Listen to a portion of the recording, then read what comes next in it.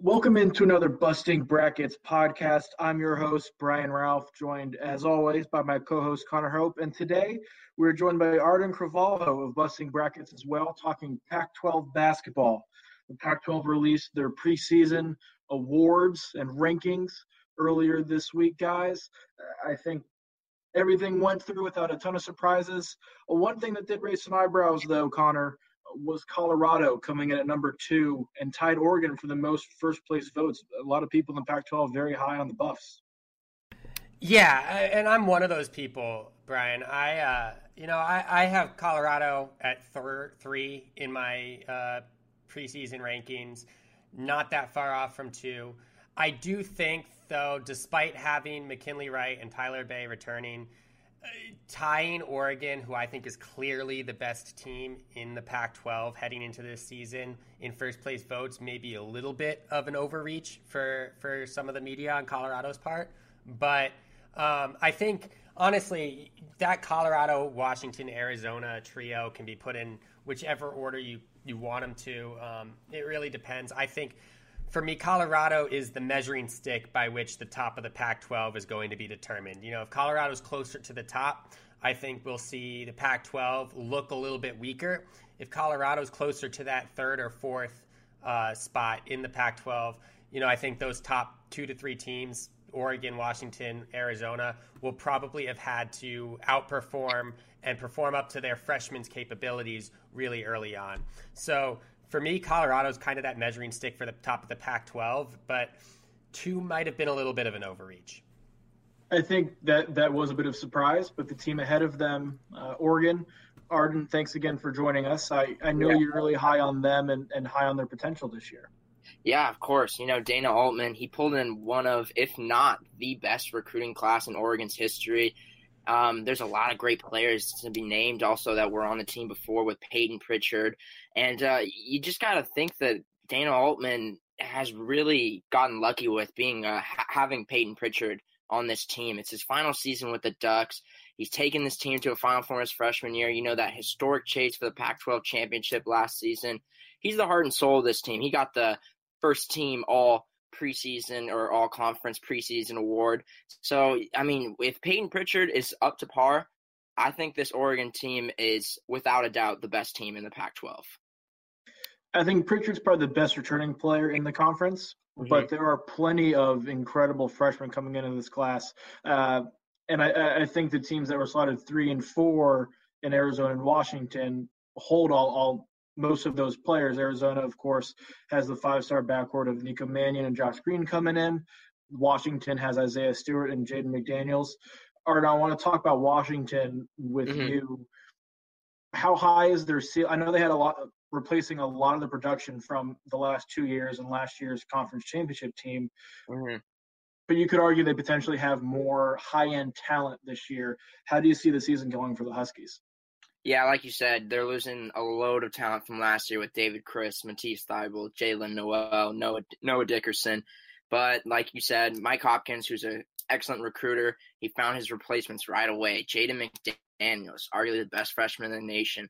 Isaiah Stewart, Raquan Battle, and Kentucky transfer Quade Green. That's a lot of talent right there. I think Washington's ceiling, obviously they have the potential to win the Pac-12. But I think they can go as far as a Sweet 16, Elite 8 possibly, but that's going to be tough for them. I think that's their ceiling right around there. They are going to rely on McDaniels and Stewart, I think, to carry them. There's that wild card of Green becoming eligible second semester, and how quickly he sort of fits into the mold there. Again, because they lost so many players, depth could be an issue. And the same could be said for Arizona, Connor. Mannion and Green are going to have to essentially carry the load because, as we saw last year, there's a lot of question marks with most of the other spots on Arizona's roster. Yeah, I mean, I think the reason why they dipped so far, to 4th in the preseason media poll is because Brandon Williams got injured, unfortunately, and won't be able to play this season. And, but they have a ton of depth in that backcourt. Behind Mannion and Green, you've got Max Hazard, the grad transfer from UC Irvine, who led UC Irvine on their postseason run last year. Dylan Smith, redshirt senior, has the capabilities to score. And they bring back Devonair Dutrieve, who was somewhat underperforming last year. Kind of got lost in that rotation. But, I think that he's one of those players that could step up and fill in that gap left by Williams. The issue with Arizona is going to be in their front court.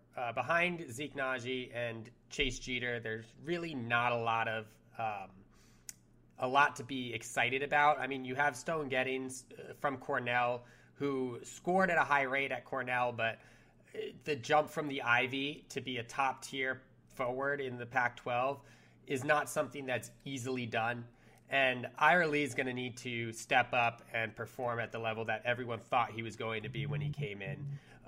If you're relying on Chase Jeter to be your best front court player, I could see where people would have them outside the top three.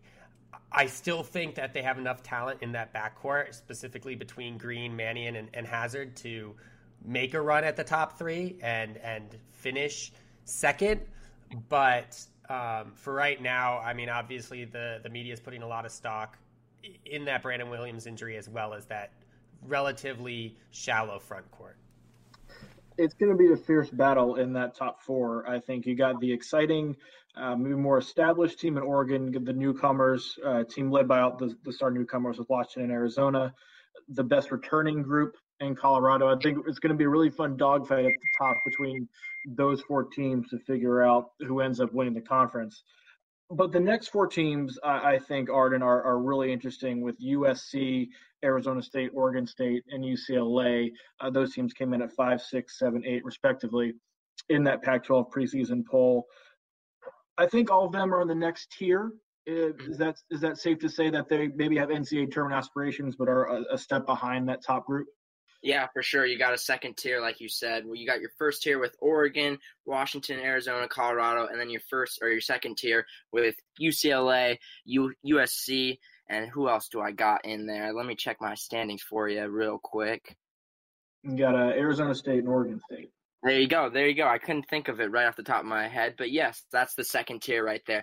I want to just say that I think LA basketball, we've got the whole story with the Clippers and the Lakers being back.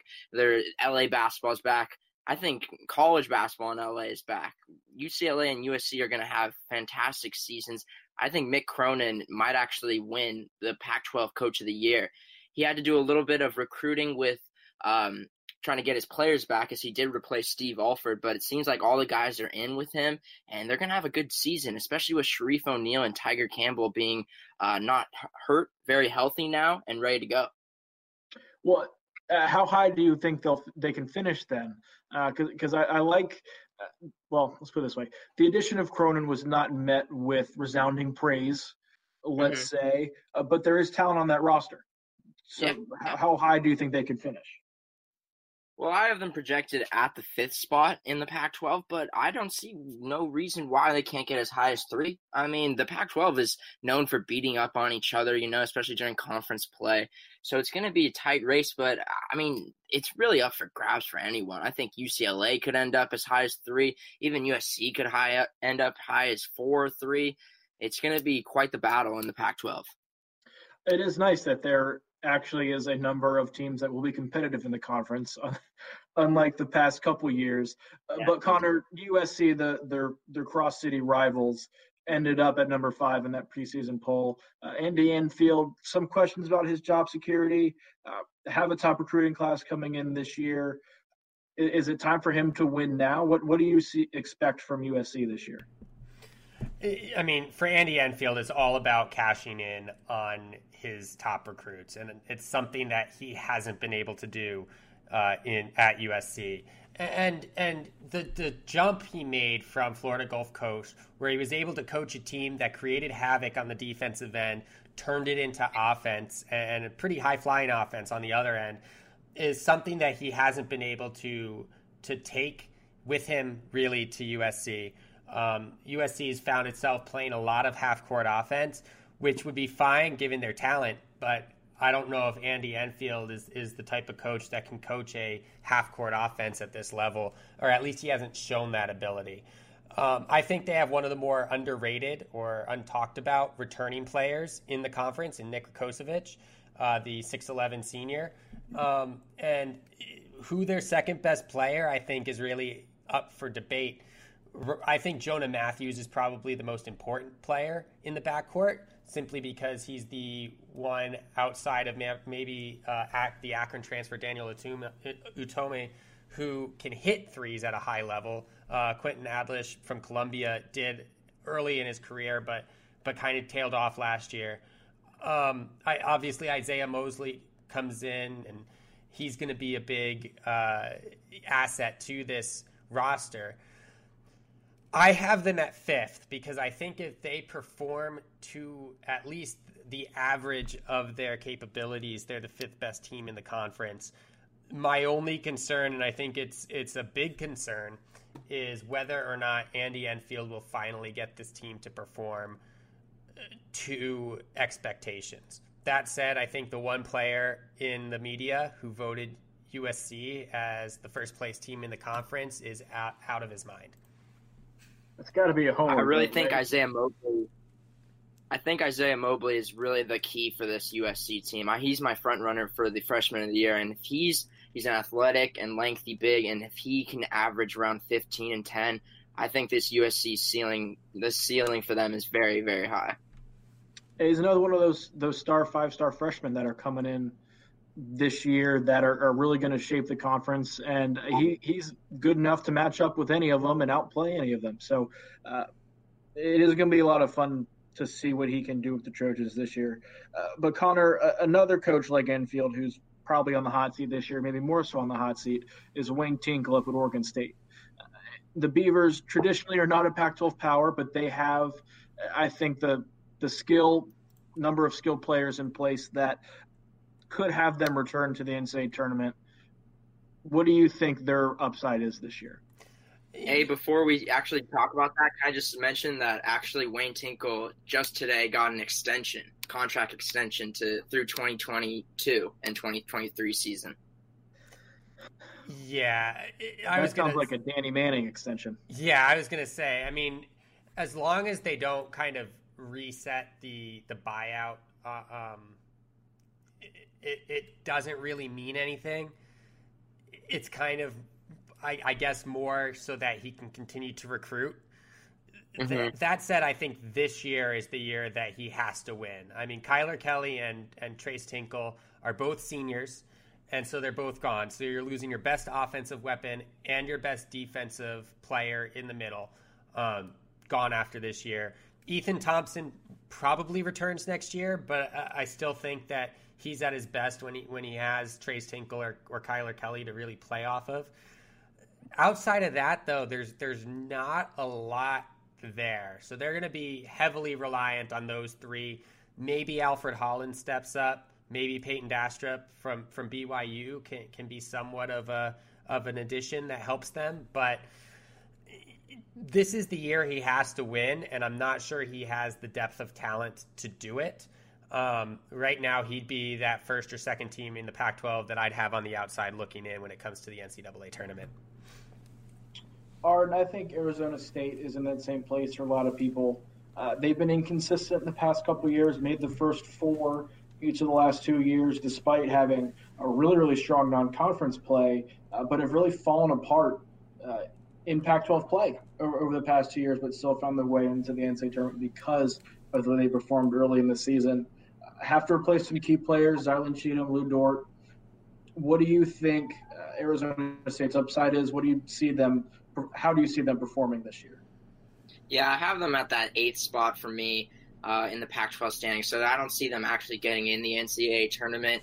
Bobby Hurley's doing a good job. He's getting some good recruits. He just got Jalen House from the LA area, who I think is a great point guard with great upside, so that was a good get for him. But yeah, he hasn't lived up to the expectations as much as the Sun Devil faithful have hoped. I think this team is going to have a rough season this year. Remy Martin will definitely be the highlight. He's one of the best PGs in the Pac-12. if Mickey Mitchell, Ohio State transfer from not too long ago, can step up and be that second go-to guy for them, I think that would be really great for the Sun Devils. But it's going to be a rough year down in for the Arizona State Sun Devils. I will say they have a number of returning players, maybe not the star quality depth that we've seen, but I do think they have a good balance of what they've been good at the last 2 years. If you remember 2 years ago, they were a really small perimeter shooting team that really got beat up inside once they got into conference play. Last year, it was the opposite. They were a big team, played good defense, but couldn't shoot. This year, I think they have a bit of a happy medium of a little bit of size, probably still not as much as Bobby Hurley would like. And they have some good shooters, although, again, probably not as much as Bobby Hurley would like. So I'm interested to see how that goes for them and if they're able to find that consistency that's escaped them the past 2 years, especially in conference play. Where do you have them in the Pac-12? I like them probably in that 5 to 6 range. I'm a little bit higher on them than most. I do think they're probably a step behind the top 4 in there, but I do think they make the NCAA tournament, and I think they make it without making the first 4. I think they actually get in that first field of 64 and play a game on a Thursday or Friday. Yeah, and I have them 6th as well. Honestly, what it comes down to, really, I don't think they have the talent that USC does. But I think that along with Jalen House and Jalen Graham coming in, they've got a lot of solid JUCO players coming in. And while that doesn't necessarily equate to top-level talent, you get players who have at least played against players that are 19, 20 years old. So they've played against the size that comes with that. Whether they can make that jump into the Pac-12 is yet to be seen. But I would argue that Bobby Hurley has had this team be the most, not the highest level threat in the Pac-12, but the most consistent in terms of how they compete in the non-conference over the past 2 years. And they've been competitive enough in conference play to at least get by. And so if they can continue to be competitive in a much stronger Pac-12 and still keep that competitiveness in the non-conference, I kind of agree with Brian. I think that they'll be decently safe when it comes to the NCAA tournament. They'll probably still be in the bubble conversation, but I don't think it'll be like last year where they kind of barely scratched their way into the first 4. Yeah, no team wants to go play at Arizona State. That's just not what they want to do, especially with that free throw distraction that they have over there. Well, I think one thing, too, we talk about how inconsistent they've been. They've been the most consistent team in the Pac-12. They're the only team that's made the tournament in the last 2 years, each of the last 2 years. And while the seasons have been marked by inconsistency in each one, they've accomplished a lot. Especially for a program that isn't used to necessarily sustaining a good deal of success. So I think if they can find some consistency this year, I think there's some upside there. But again, that's the big question with them on a day-to-day, game-to-game, week-to-week basis, if they can keep playing at that high level. We'll move to the bottom 4 teams. And Connor, I think the bottom 4 can be split into 2 tiers. I think there's that tier of 9 and 10 with Utah and Stanford, where they're not quite NCAA tournament contenders, but are solid teams. And then the bottom part, the bottom 2, Washington State and Cal, that it's just always going to be Washington State and Cal because I think they're so far behind where the other 10 teams are in the conference right now. Yeah, I think that, it is those 2 teams, Stanford and Utah, I think are definitely a step ahead.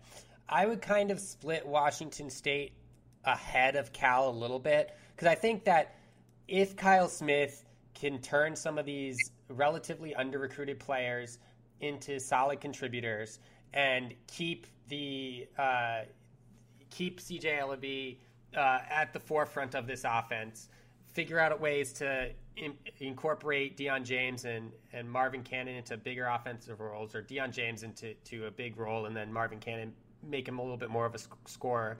I think they'll be at least 2 steps ahead of Cal. Whether they can jump Utah or Stanford, I don't think so. I know Arden does. However, their biggest issue right now for me is I don't think they have a clear grasp of who their starting point guard is going to be. CJ Elleby can take the ball and kind of run that offense, but I think that they'll need someone else who can make plays and find ways to get CJ Elleby the ball when he's open. So for me, I have Washington 11th. I still think that they are clearly better than Cal, but not quite at the level of Stanford and Utah. Yeah, Arden, I know you're a bit higher on Washington State, but how do you see kind of them and Utah and Stanford stacking up this year? Can any of them get to a point where they're in that bubble conversation come March? Nah, absolutely not. None of them can, which is unfortunate. But yeah, I would disagree with you guys on where the standings kind of end up at the bottom. I got Washington State right at the 9th spot, and then Utah 10th, and then Stanford, and then following at the last place is Cal. That's what I kind of picture it to be. I think CJ Elleby can just lead this team and be a scorer and get a huge amount of points that'll get some big wins in Pac-12 play. And Stanford and Cal, I mean, they have some good players with Oscar De Silva and Paris Austin, local kid from the Bay Area, but I don't think they have enough to beat a Washington State Cougar team, especially with the new head coach, Kyle Smith from USF. He's did a phenomenal job at the Hilltop in San Francisco.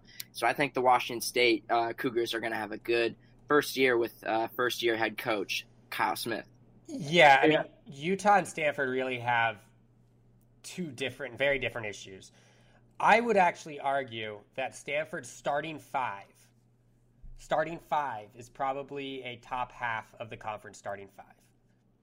After that, they pretty much have nothing. Isaac White can hit threes, but other than that, I don't see them having enough to compete if they get past their top six at all.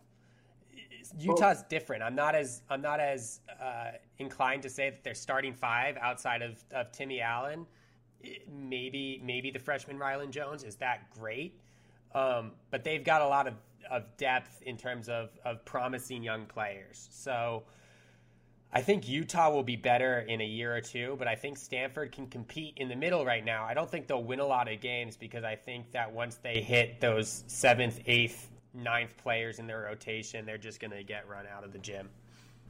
I think Utah has a coaching advantage too. Krzyzewski's one of the, I think, more well-respected coaches in the country, despite not having some of the accomplishments of some of his peers. But Utah's been in the rebuilding phase for a while now, so I think it's going to be interesting to see kind of if they can show any signs of progress this year. But Connor, let's go back to the rankings. We talked earlier about that group of four at the top. Who do you think is going to win the conference this year? I think that Oregon in the regular season is going to win. I think they just have too much talent not to be the clear favorite to win the regular season championship. And as always, I mean, the conference championships are a little bit more open, but that's really going to come down to which team is the toughest, because you have to win, 3 games in a row if you're at the top, or more if you're closer to the bottom, which I would kind of put then Colorado and Washington in that conversation, Arizona. But for the regular season title, I think Oregon has a clear talent advantage over every other team in this conference, and I think that they should be the favorites to take home the hardware. Yeah, I think we're all at a pretty good consensus on that. Art, I know you talked about your pick of Oregon earlier.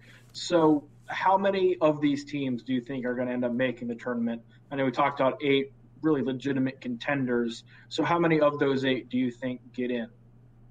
Yeah, I got 6 heading into the NCAA tournament. I got Oregon, Washington, Colorado, Arizona. Those 4 are for sure going to make the NCAA tournament.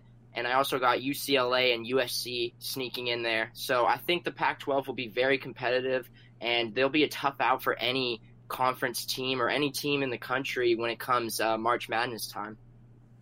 Yeah, I have 6 as well. I agree with the top 4. And then I think you could pick any 2 of that next group of 4 with the LA schools, Oregon State and Arizona State.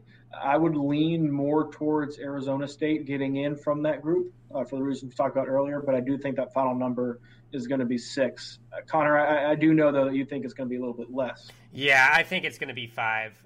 I think it's going to be Oregon, Colorado, Washington, and Arizona. I would say that Colorado is probably the safest bet for me to get in, just because they have the experience to kind of know where exactly they're going to be. But obviously, I think all 4 of those teams are kind of safe. For me, it comes down to how well USC plays.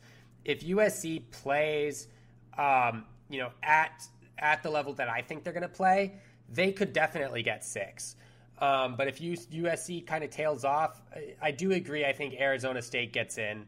So for me, it's going to be 5 or 6. I am actually now leaning a little bit more towards 6, but it comes down to Andy Enfield, and I never feel safe betting on that guy. Yeah, I think we're in the same boat. I'm not expecting big things from the Trojans this year, and I'll personally be surprised if he's back for USC next year. They just got Lynn Swann resigned. They're going to have a new AD. Lynn Swann was kind of the big reason why Enfield was still there. So I think a new AD is going to come in and want to hire a new guy, and I don't know if Enfield's going to give him enough, or whoever it is, enough reason to want to keep him around. So, Connor, of those 5 teams that you mentioned, how many do you think are legitimate Final Four national championship type contenders?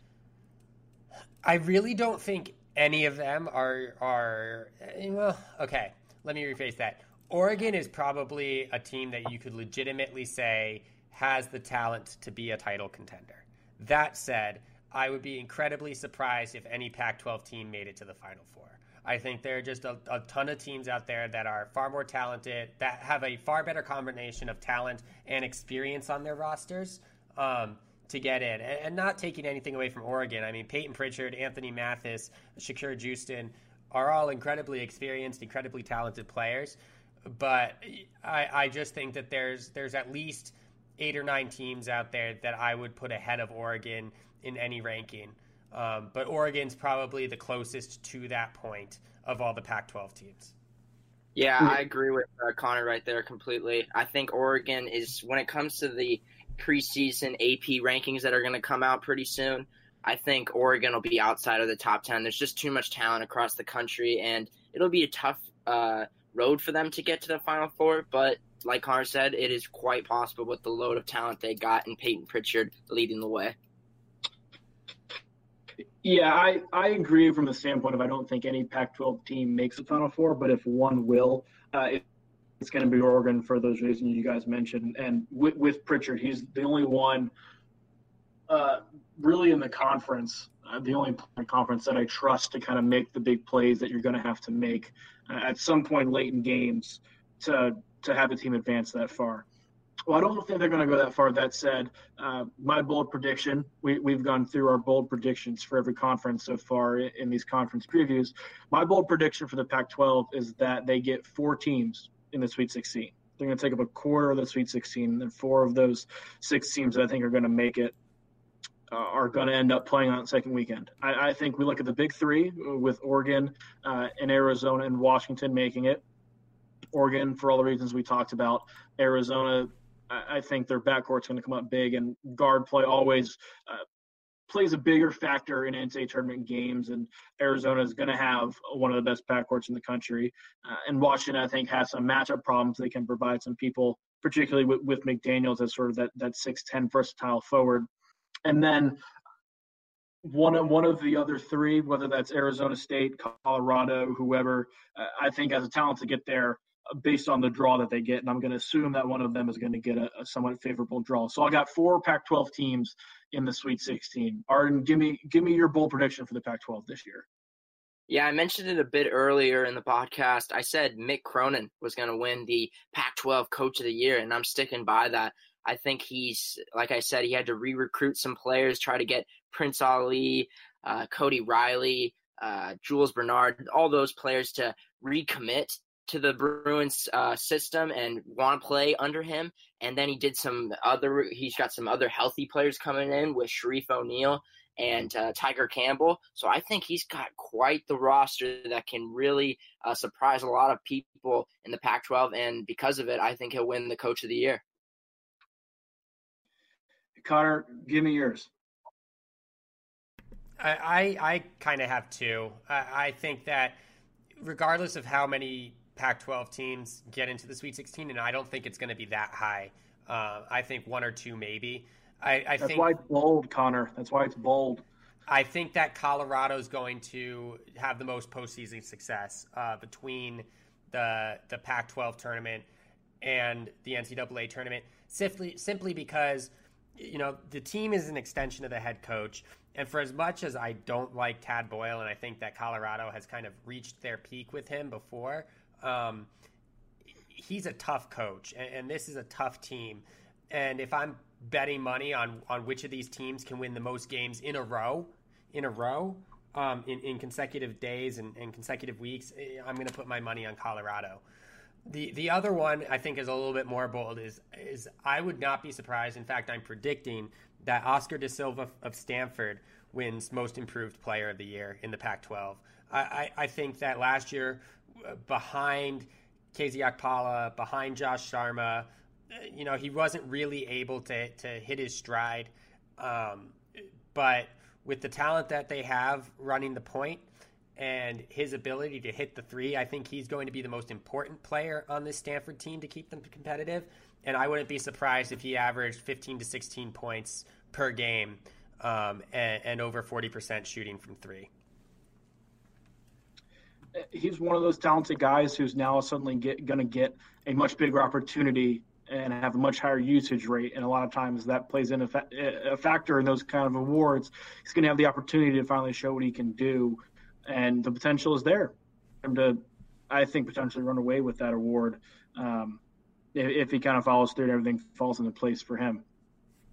Well, that does it for this episode of the Busting Brackets podcast. Thank you guys very much for listening, and thanks to Arden Carvalho for joining us. Make sure you listen next time. We'll talk to you then.